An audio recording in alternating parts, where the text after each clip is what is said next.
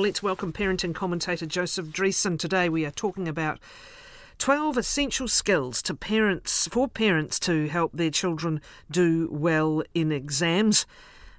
Parenting coach Joseph Driessen, good morning to you. Welcome. Good morning, Catherine. Nice talking with you. Yes, great. It's getting to that time of year. And who do you have in your mind when you are discussing this preparation? Well, children, students in senior schools, year 11, year 12, year 13, they tend to sit external exams, and for some of them, this is easy. They know how to do that. They know how to revise and prepare for exams. But for others, they don't. They're not confident, or they never really learned how to do it, and because it's quite different than going to school and just absorbing knowledge and skills on a day-to-day basis. And the lack of skills in some children causes anxiety. They don't know where to start, and they stop, and they therefore procrastinate, and then the tension and the anxiety gets larger and larger, and they procrastinate more, and the whole thing actually is not working. And really, for those children, for those students, the parents can see that the child might going away, they're doing this, they're doing that, but they're not sitting down. And the children really need the leadership from their parents. The parents need to sit down with them and say, well, let's do this together. Let's help you. And it's amazing how much a successful parent who provides just that leadership nudge can actually get the child to start, and then how much a parent actually is essential to maintain the structure and the support. And so I'm really aiming at those students. And as a teacher of 30 years before I started doing my consultancy, and my colleagues would agree with me that we would sometimes shake our heads and think, if you could just start and do some work at home and don't leave it till the last minute, you would have done so much better.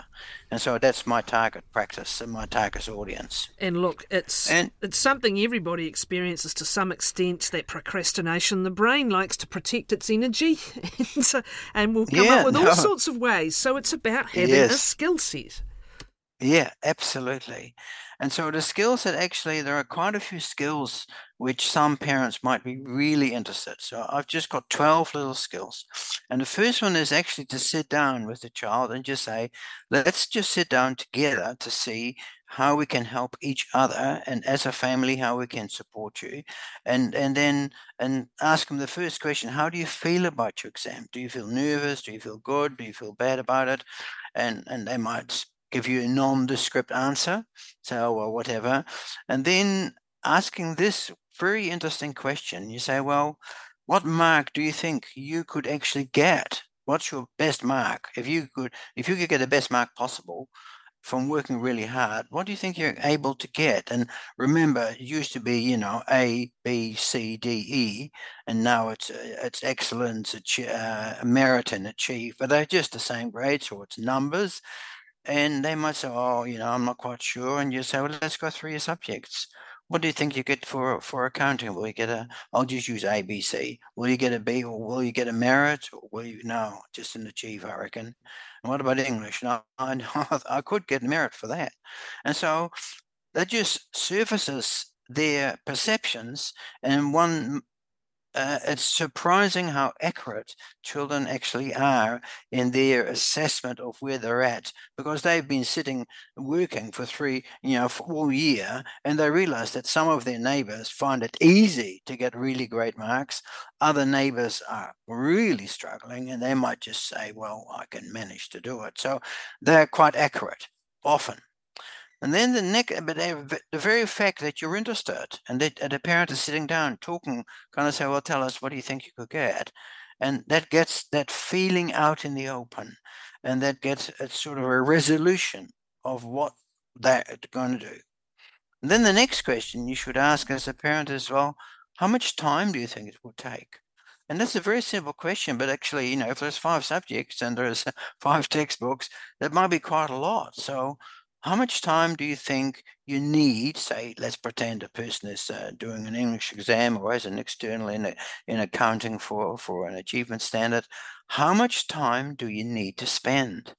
And let's work that through. Let's have a look at your book and let's pretend they've got a textbook and there's 12 chapters. You say, well, do you need to know all the 12 chapters? No, I only need to know 5 chapters for this thing. So, okay, how long will that take?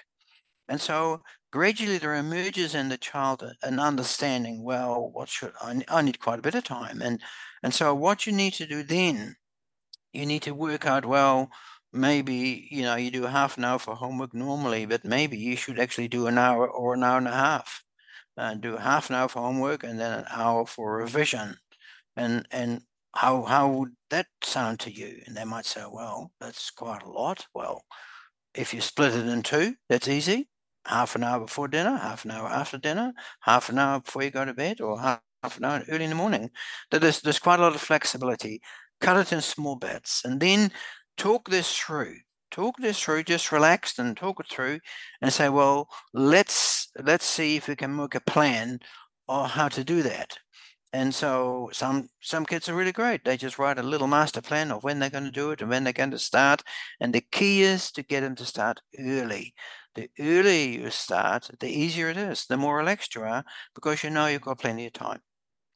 Now, there might be some obstacles in the whole deal.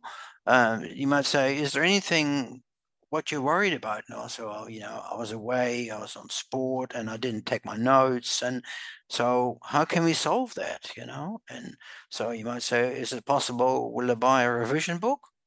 Or is it possible that your friends might have a good set of notes if they have that? Can they send you that? Or can you copy it? Or can they photocopy it? You can pay for that. You might think that's amazing. Why would you want to do that? But if your friend has a good set of notes and you don't, and you offer them, do you mind if I photocopy it and I'll pay for that? It's a service you give me. It's a favor you do me. There's nothing unreasonable about that.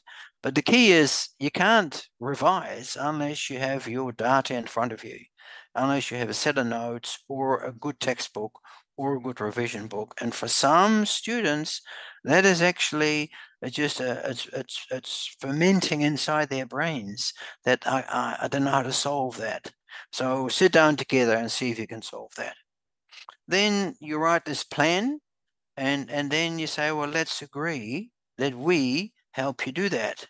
And that's a very big step in this discussion, that the parent actually signals to the child, we're on your side and let's do this together.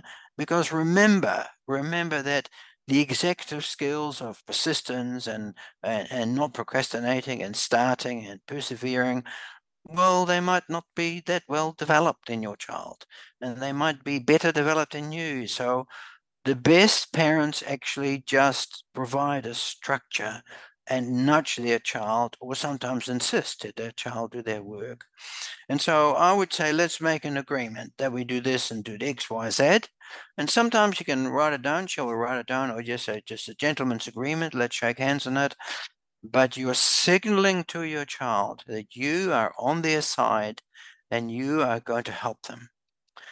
And then the key is that parents should not underestimate how the fundamental concept of attachment and is actually that the parent is just there psychologically, and the child feels secure in that warmth, support, and nurturing, and therefore they will want to learn. That is the whole fundamental thing of attachment, is that the security, the emotional security of the child feeling the parent is there to help me, sets them going on the learning journey. So for some children, you could say, keep your door open in your room and I'll come and visit you, say every quarter of an hour, see how you're getting on.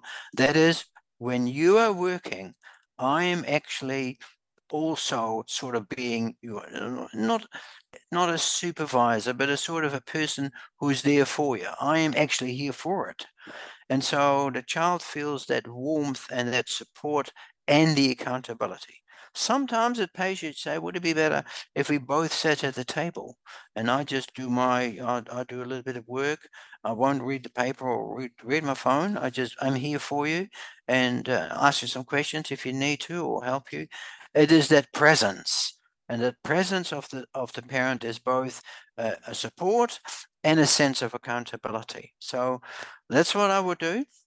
And then I would just carry on doing that. And as a parent, you're not trying to teach, you're not trying to try and get them into, an 80% pass rate when your child feels I can only just barely scrape through it and achieve, or a 50% pass rate. You're not get anxious. You're not trying to correct. You're just saying, well, how are you getting on? Going to do something for you. And you can, in fact, do, for example, you might know nothing about accounting, but they were doing they're doing a chapter, and you can just say, okay, you've got these headings. So, do you feel you'd know this now?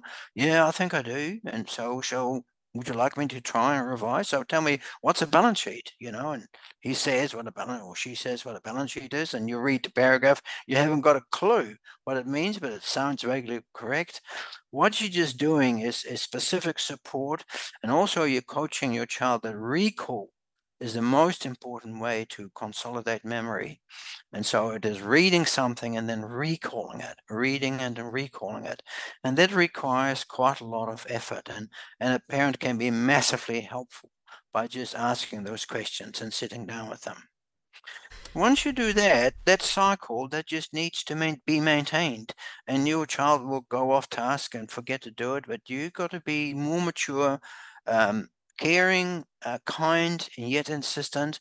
We agreed that after dinner you're going to do that, and the household in some ways needs to rearrange itself. Your child needs to rearrange its thing. They might drop a few things. They might stop doing this, stop doing that. For goodness sake, make sure your phones are away, they're in a box, and they sit down, their study is tidy, their desk is tidy, their books are ready, and you need to keep on nudging them to get into that habit.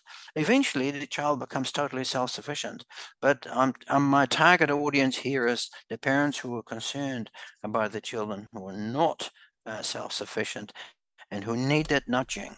And then keep it short sometimes. Remember, some kids, after 20 minutes, they get cabin fever. They just need to get moving, and you just give them a break. You just say, well, just have a break, 5 minutes, 10 minutes. Don't make it too long, and we'll get back to it. And so, small breaks, short sections, support, accountability, that will be so incredibly important. And then once you start doing that, you get to realize what you have to do, and that is what you need to do in swatting. It's not that hard. You just take one topic, one little paragraph, and often it's recall and practice. And so many things only become consciously, conceptually grasped by a learner by practicing. And so many, say, accounting or chemistry or science or the treaty of Waitangi or Te Reo vocab, you just practice it. And so what you've got to do is, you would say, with Te Reo vocab, you have a little bit of paper and you put it on those list of verbs or words or whatever, and then you do one, and then you put the paper on top of it, and you recall it, and another one, and then you do three, and then you do six, and you go over it, and you repeat, revise, repeat, recall. Those little tricks, that's hard work, but it's good. It's fun, because as the child is doing it, they feel great. But you need to show that how to do that if they don't know how to do that, and you need to help them. And so, for things like sciences and the maths, where you have to do quite complex calculations, there are worked examples. And you just open and say, well, that's what we're doing today. You're doing the word example, say some trigonometry stuff to do. And so let's do this one. It's shown in the book. Can you do it with the book open? And then you shut the book and say, can you do it from memory? No, well, open your book again. What step couldn't you do? So it's very specific. And you can't teach them, but you are showing them that it's just specific skills of working, looking at it, and trying it again. And then it's just repeating that process. And as you do, the child will become more and more confident that actually this is actually working. I can do this. And then you sort of think, well, we're on the way.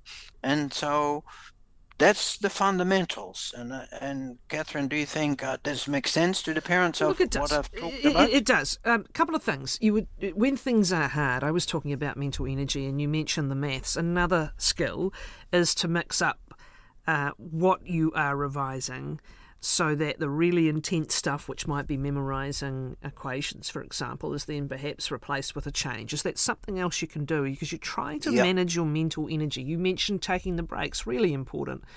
But those other little strategies can help as well. Absolutely.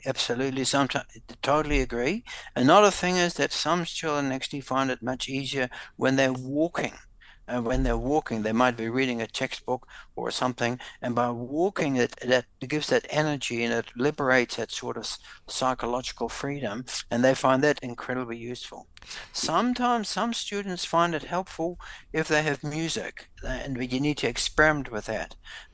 For some children, the music actually calms the cortex, and it regulates sort of intrusive thinking, and it enables them to concentrate. So absolutely. Yeah, I'd agree with You that. mentioned Totally. environment, and I like the idea that you might be sitting nearby, because sometimes the environment, if you go into a cold room or a dark room or something, or you just feel like you're away from everybody, you can tweak some of that stuff as well, so that you're not uncomfortable where you are about to endeavour something that's quite hard. Oh, I totally agree. And Totally agree. is it also valuable to have a place you go as part of the routine? Can that be useful for some kids? That little trigger that once I'm in this part of the house, this is what I'm doing. Absolutely. And don't underestimate the importance of beauty and harmonious colors and tidiness. So if the room is chaotic, well, it pays the parent and the child just to invest 2 hours at Saturday morning, one Saturday, to tidy the whole room up. It pays you to have your desk really beautifully arranged. It pays you to use colors, to have flowers, etc., so that when you come to that place of study, that actually your other parts of your brain, which loves aesthetics and colors and harmony, feels great. It feels a welcoming place. And if that's impossible, well, maybe a better place would be the dining room table, which again is uncluttered and tidy.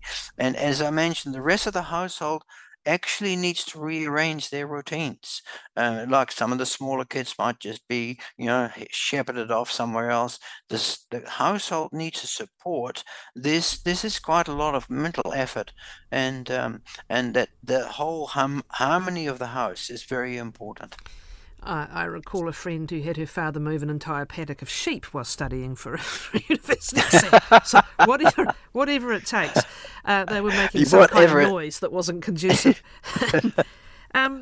No, whatever it takes. Yes, yes, and some families, they absolutely make. And also, what I should mention is that some children actually really enjoy getting a friend over where they study together. For some kids, that is all the difference. And so, like some kids are in peer groups which are actually sabotaging the learning, but many kids would have friends who are actually in favor of that, and then two friends together or three friends together, and they actually support one another enormously well. So that's another way of doing it. The power of the plan and the power of breaking it down into something manageable, but that wisdom also of starting early, because once you're under the pump of cramming, you can get away with it. Some kids will get away with it, some kids can't. But the earlier and the more organised this is, the calmer a process, hopefully, it is. Yeah, that's how you sound a bit sort of, wistful about that, Catherine. Well, look, Yeah. I was a lucky student, and that's the other thing. People have different tolerances for and different ways of learning, different tolerances for memorization, different tolerances for triggers that'll work for them, and some are lucky and some aren't so lucky, and the point is to have a system that gets them there however they get there, Joseph. Absolutely. And the parents, the leadership of the parents, the kindness and love of the parents, and yet the nudging and the accountability and the rational speaking with them to calm the child down and to say, well, this is manageable, and let's do it together as a family to get you there. That's the key. Thank you, Joseph Driessen.